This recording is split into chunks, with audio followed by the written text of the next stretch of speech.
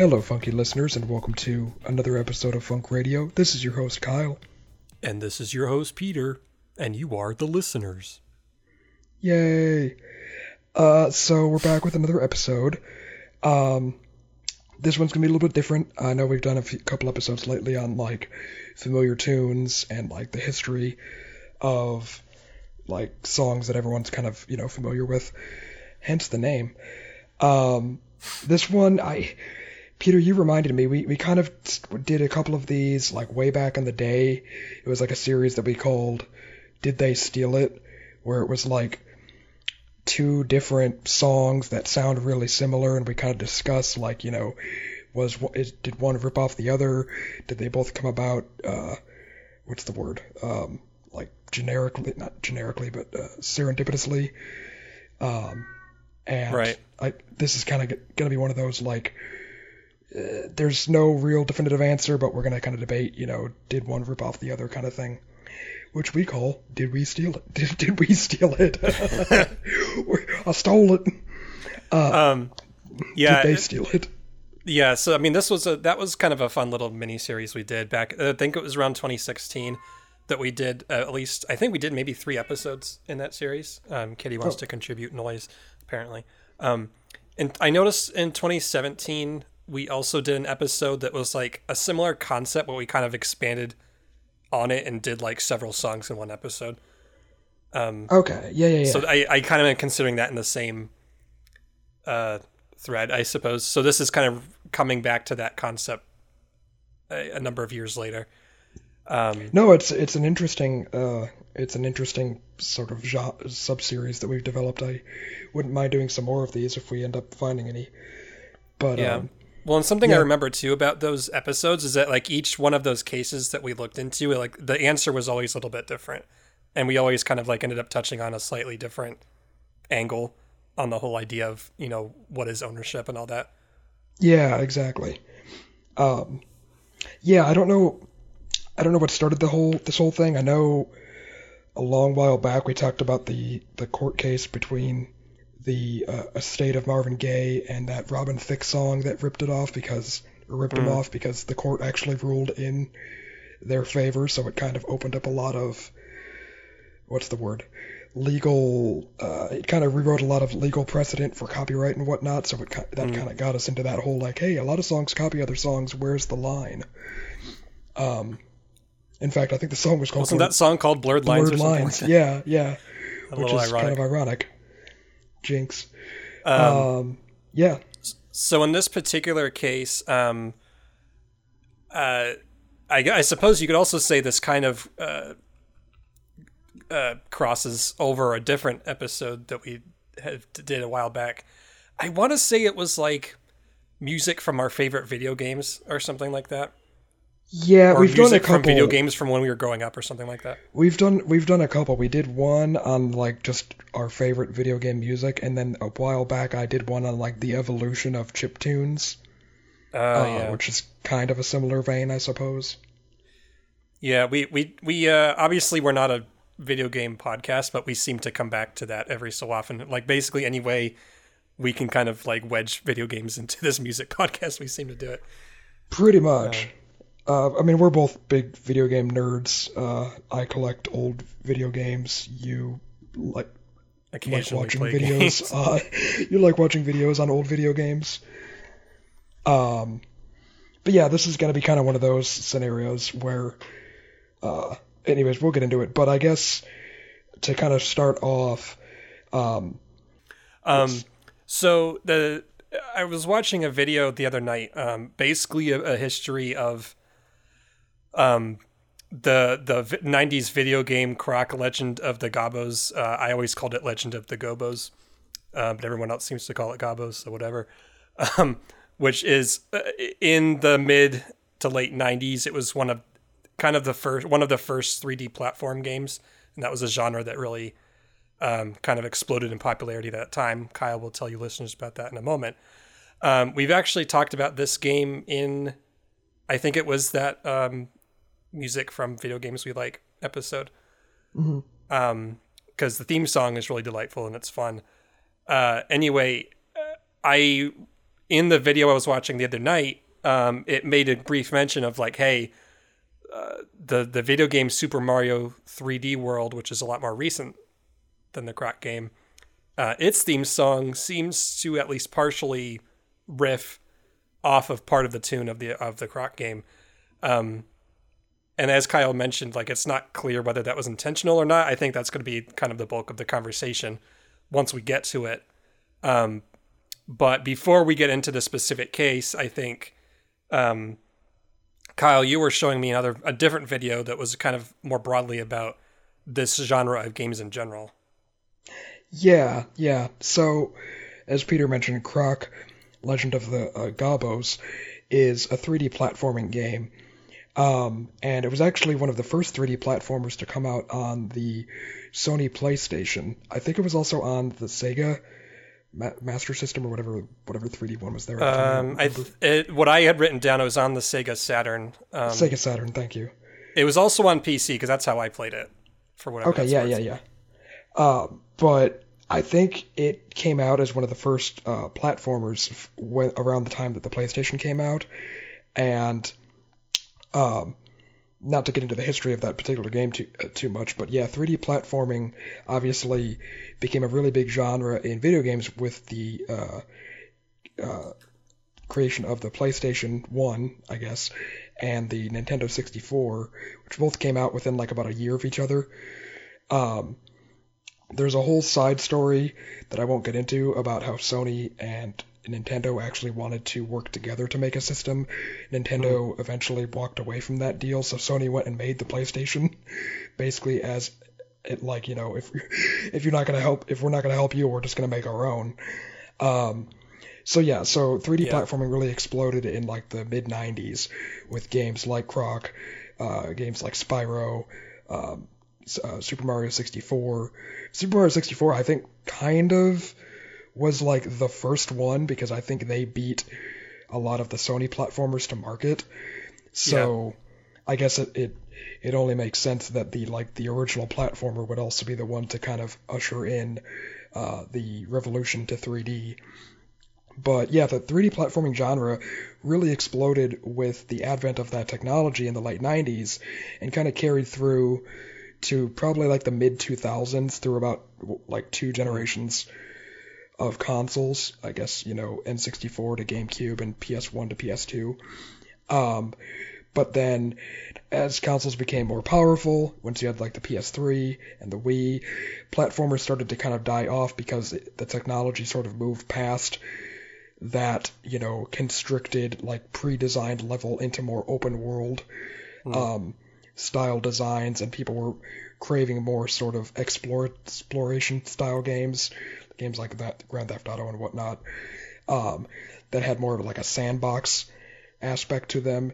So 3D platformers basically had like a really good run for about like 12 years in the history of video games, and then kind of fizzled out. I'm guessing part of it too might be because like as graphics got better, because like something about the 3D platform game genre is almost a requirement of it is that the main character is like a cartoony mascot, Exactly. you know, sort of character. And, you know, I think with 3D graphics being fairly rudimentary at that time period, having kind of a bright colored cartoony thing lent itself well to that. But as graphics got better, game studios are more like, oh, how do we make it more realistic or more immersive? So you're kind of getting away from this cartoonized version of a world into something more emphasis toward making it look real or whatever. Yeah, that's actually a really good point. Basically, like the cartooniness lent itself to the limitations of the 3D graphics technology at the time. Yeah. Whereas, you know, as you're right, as it got better, more realistic graphics, like things like Grand Theft Auto and stuff, started to take shape. And so they didn't need to create these sort of simplistic polygon characters anymore. And those kinds of games, it's really interesting because 3D platforming very much is a genre trapped by the technology of the time. It's like Howard Stark. I'm limited by the technology of my time. And So yeah, so it exploded onto the scene, obviously revolutionized gaming, as a whole, but then quickly kind of faded away as the technology kind of moved past it. But yeah, Croc, along with Super Mario 64, really was kind of probably one of the first half a dozen platformers to ever exist, 3D platformers to ever exist, which is pretty crazy. Yeah, and I'm going to get a little bit more into how early it actually was, kind of later in this episode. But for now, I'm kind of just going to give an overview of this game and the other game I want to talk about, and then also introduce both of their theme songs, and then get into the similarities of the songs, and then kind of, we'll get further into it from there. So as Kyle mentioned, Croc was kind of one of the earliest ones. It came out in 1997. It was developed by Argonaut Games and released by Fox Interactive. I think Super Mario 64 was in 1996, if I'm not mistaken. Yeah, that sounds right, because it released the same time as the N64. It was like the first game, basically, on the system. Right. Okay. Yeah, and so, for people who may be recognizing some of the other examples we've been throwing out there, like Spyro the Dragon, Banjo-Kazooie, Crash Bandicoot, yeah, was a big one. And obviously Super Mario 64. I mean, like, those are kind of the ones that people remember a lot more in that kind of generation of consoles. Despite that, I mean, from a sales perspective, Croc did probably at least as well as as most of those other ones at the time. It just, for whatever reason, didn't seem to have the same iconic staying power as those other ones. But since we've been talking a bit, let's go ahead and play a clip of the theme song from this game.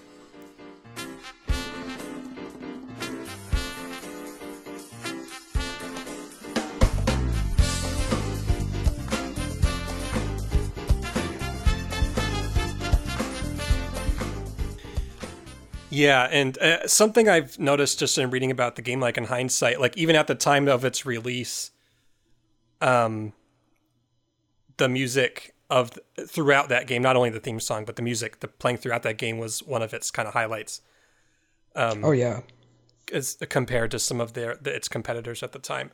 The music was composed by a few different people, but leading kind of the composition of the music for this game was a guy named Justin Charvona, who aims to try to compose the songs in this game in such a way that people would be able to whistle along with them. Basically, the idea was, how do I make something catchy? And I feel like, at least if nothing else with the theme song, I feel like you did a good job with that. The song that you just heard with the theme song apparently was inspired by a song that was on a CD of Mexican music that Charvona was listening to at the time. And you can kind of get some flavor of that, I suppose. There's a little bit of Latin in there for sure. Yeah. And actually, one of the worlds that you go through in that game is like a desert world, and a lot of the music has kind of that Mexican or Latin influence in it for sure. So that's that game. Now, the other game I want to talk about, not so much, at least at the moment, Mario 64, but 16 years after this game came out, was Super Mario 3D World, which was another Mario platforming game published by Nintendo for the Wii U in 2013. And I read that this was the sixth 3D platforming game in the Mario series, with obviously 64 being the first one. I know there were numerous others. Mario Galaxy, Mario Sunshine. Yeah, like those. I feel like those are all very popular, even in hindsight. Oh yeah. They still seem to have pretty large followings. So 3D World was the sixth game in that series, I suppose. Like I said, this was well over a decade after Croc came out. But let's listen to this theme song as well.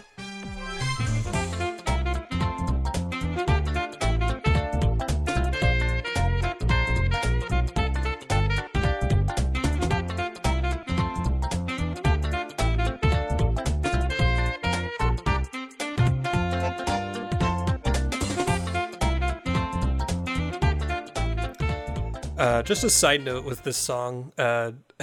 Since I kind of discovered this song, as researching this damn thing has been stuck in my head multiple times, like in the last few days. I think that kind of says a lot about its, I guess similar to the Croc song, like they wanted to make it catchy and kind of an earworm. Mm-hmm. That would stick in your head. It's just going to be in my head all day now. So yes, this song, actually, Kyle, do you want to tell the listeners about this song? Sure. This song, as Peter said, was composed for Super Mario 3D World.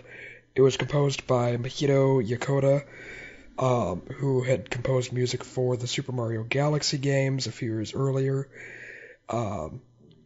He said, quote, "There are naturally a lot of tracks performed live. We're arranging the music with a big band feel, taking advantage of a full horn section with trumpets and saxophones.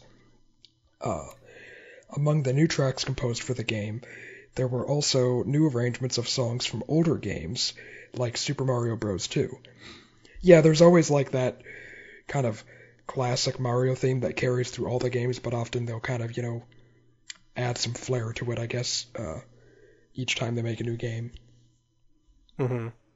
Yeah, and this one seems like I was reading that they were very much trying for like a jazz flair on the whole Mario formula, I guess, musically.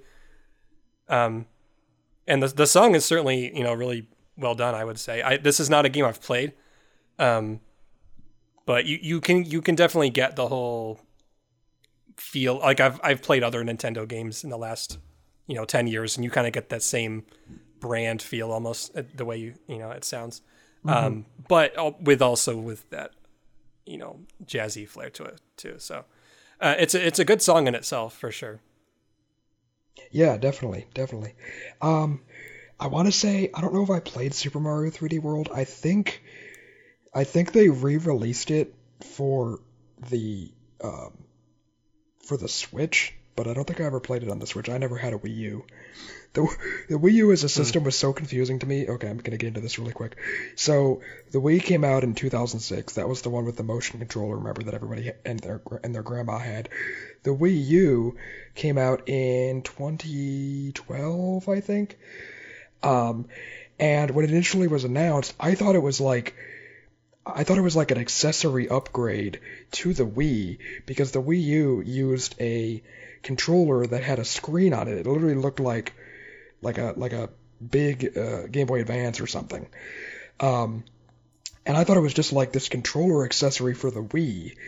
And from what I read, their marketing was horrible for the Wii U, and it actually did confuse a lot of people, where they thought that, oh, this is just a upgrade accessory for the Wii, not an entirely new system. So it was like the worst selling system in their entire history, to the point that within like 4 years they announced the Switch to replace it.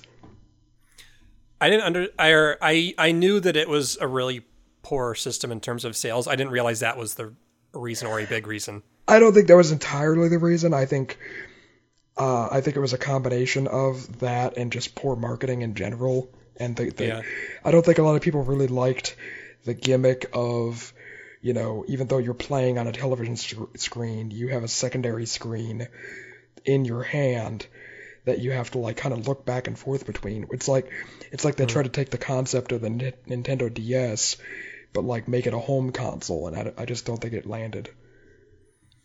Which is funny, because then the Switch kind of went even further in that direction, but that became a lot more successful. Well, yeah, the Switch, the Switch did it more intelligently. They basically created a handheld and home console in one system, but you're not having to look at two screens at once. You're either playing it on your television or you're holding it in your hand, but you can seamlessly go back and forth between the two through the dock, which is kind of genius. I guess the Wii U is probably the identity crisis of it doesn't know which one it is. Yeah. Whereas the Switch kind of decided it was both. The Wii U walked so that the Switch could run. So that's Kyle's Nintendo History Tech Corner. But yeah, that was just my little Wii U rant. That's funny. So as having heard both songs, Kyle, I mean, in general, would you say they I mean, in general, I don't think they sound that similar. Like, they do sound very distinct from each other. Yeah. Yeah. We haven't gotten to the specific part, and we should probably just do that now.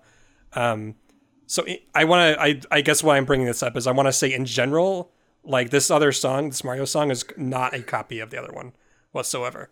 The thing that really is kind of that this episode is hinging on, I guess we should listen to 2 clips of these 2 songs back to back. And Kyle, I put the time codes in there for you so that you can kind of listen to them back to back and do that for the listeners too.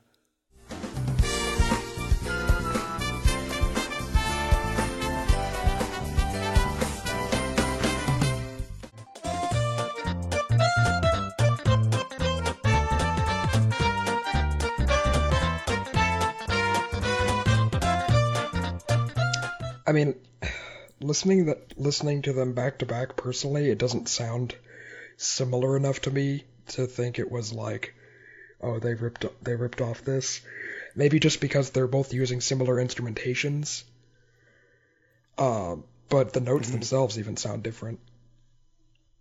They're a little different, but I mean they're very like it might be just because I've known the Croc song for like decades. So like that string of notes is very familiar to me. So if I hear anything that's similar to it, it's like, oh, that's very similar. But it is interesting that you're kind of getting a different opinion on that. And the listeners might, your mileage may vary on that as well. But obviously I'm not the only one who thinks that because someone else brought it up too. But so my question with this whole thing is like, is it possible that, there's some homage going on here? Is it just a complete coincidence? I did write down here that, Mahito Yokota, the composer of the Mario song, I looked him up and he's been composing music for games since the 1990s. So if nothing else, early in his career, I think it would have been pretty unlikely that he wouldn't have been aware of the music of the Croc game at that time. Yeah. Now, does that mean that 16 years later he decided, hey, I'm going to riff this one piece of that song that I may or may not have heard, 15 years ago? I don't think there's really a strong link there. I certainly don't think it was just straight up theft or anything like that. I just don't know. Unless they were both listening to the same CD of Mexican music. Maybe. That's a good point. That's the part we didn't think about. So to kind of, I guess I want to keep talking about the comparison of the tune from those 2 songs, but to kind of expand on the theory a little bit, I also want to briefly get into the history of Croc itself, because it actually is very intertwined with the history of the Super Mario games. Mm-hmm. And I think going through this extra bit of history might give us a little bit more context as to the question of the song thing. So I'll try not to spend too much time on this, but essentially, so we've talked about Super Mario 64, which was on the Nintendo 64, which came out, I think, in 1996. Mm-hmm. Now, obviously, this was a year before Croc released, but both games were in development more or less at the same time. And actually, so in the early 90s, Nintendo had a very strong relationship with Argonaut Studios, who would eventually make Croc. As Argonaut had co-developed Star Fox in 1993 with Nintendo, and the 2 companies were also partnering on like hardware advancements essentially for the SNES, and they were starting to work on things for the N64 as well. So at the time in the early 90s, like these 2 were like peas in a pod essentially. And on the heels of this kind of whole success the Argonaut Studios was seeing, they said, hey, let's create a tech demo, looking forward, let's make a tech demo for a 3D game that could feature one of Nintendo's characters. And they chose Yoshi. For, the stories about this kind of vary a little bit. Apparently the pitch would have been like a game called Yoshi Racing. But this would have been the first time any Nintendo characters were like shown in 3D in a game setting, at least. So Kyle, do you want to read this quote from Jez Sand, the founder of Argonaut Studios? Yeah. Jez Sand said, quote, "We pitched to do it as a 3D platform game, the likes of which had never been done before. We mocked up a prototype using Yoshi. It was essentially the world's first 3D platform game, and was obviously a big risk. Nintendo had never let an outside company use their characters before, and weren't about to either. This is the moment the deal fell apart." Yeah, so the exact story is a little muddy because like even the people who are directly involved in this, including Jez Sand, this guy, kind of gave different accounts of how this all happened over the years. But from what we can kind of piece together, so it seems they kind of made this pitch to Nintendo saying like, hey, you know, we've been working a lot together. We have the opportunity to kind of create this whole new genre of gaming essentially by portraying your characters in 3D. But because Nintendo was so clenching onto their IPs, I guess, and characters, even for a closely partnered studio to even pitch something with those characters was like, you don't do that, apparently. So reportedly pretty quickly after this, the relationship between the two companies fell apart. And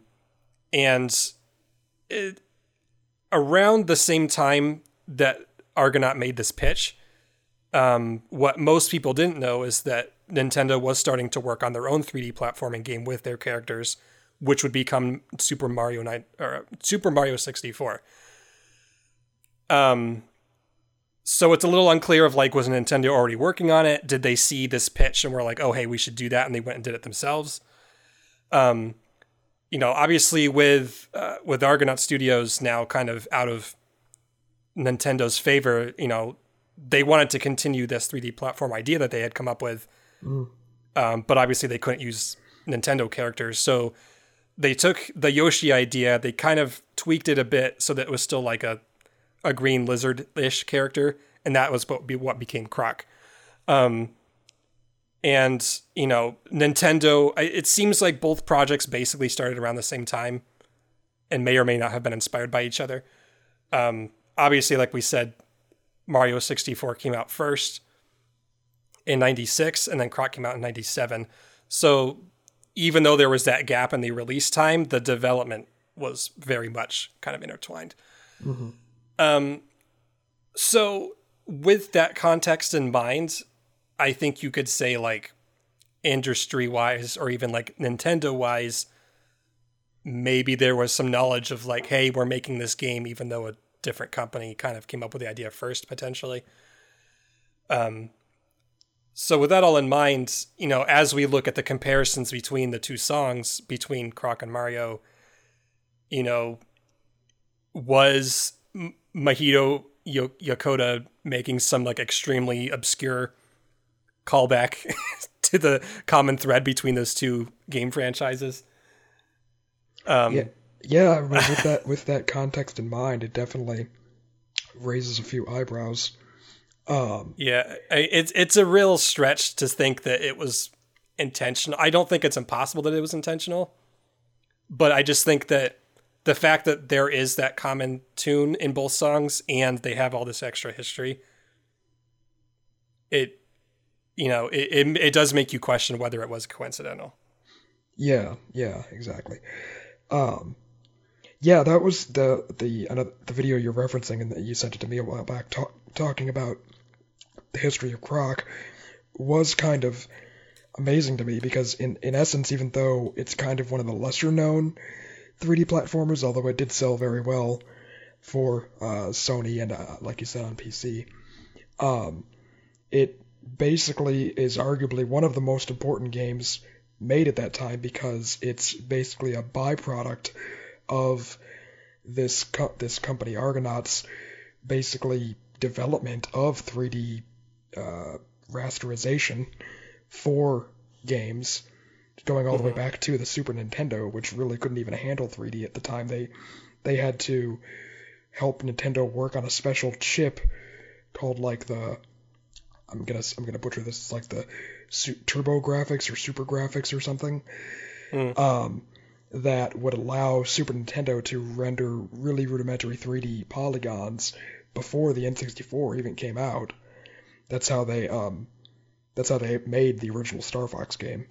And then there's like a lost Star Fox 2 game supposedly. I don't even know about that.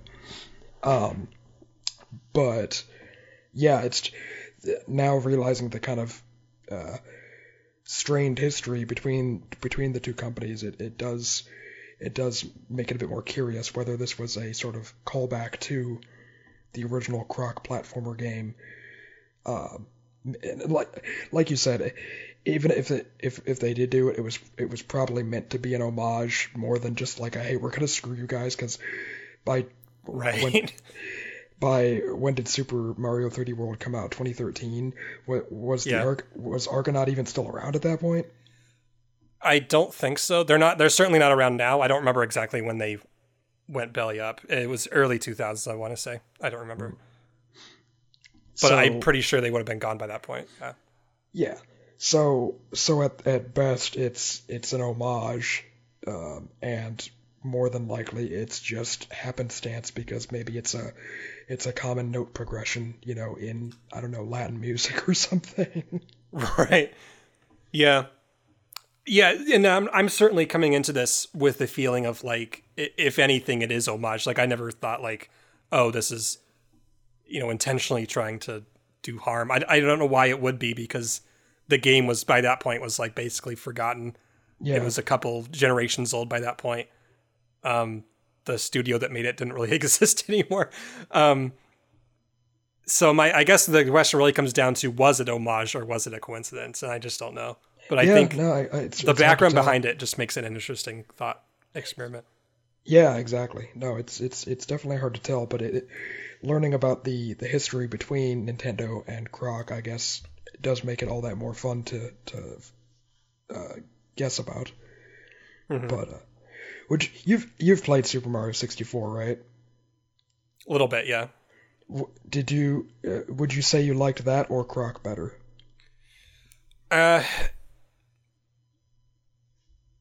Gosh, it's been so long since I played either of them, honestly. Yeah. I will say, I'm kind of forking off of that question. I will say really quick that the video that was about that Croc history thing, the one thing I disagree with him about in that video was he really talked about how Croc 2 was a piece of shit game. I actually completely disagree and think that was the far superior game of the two.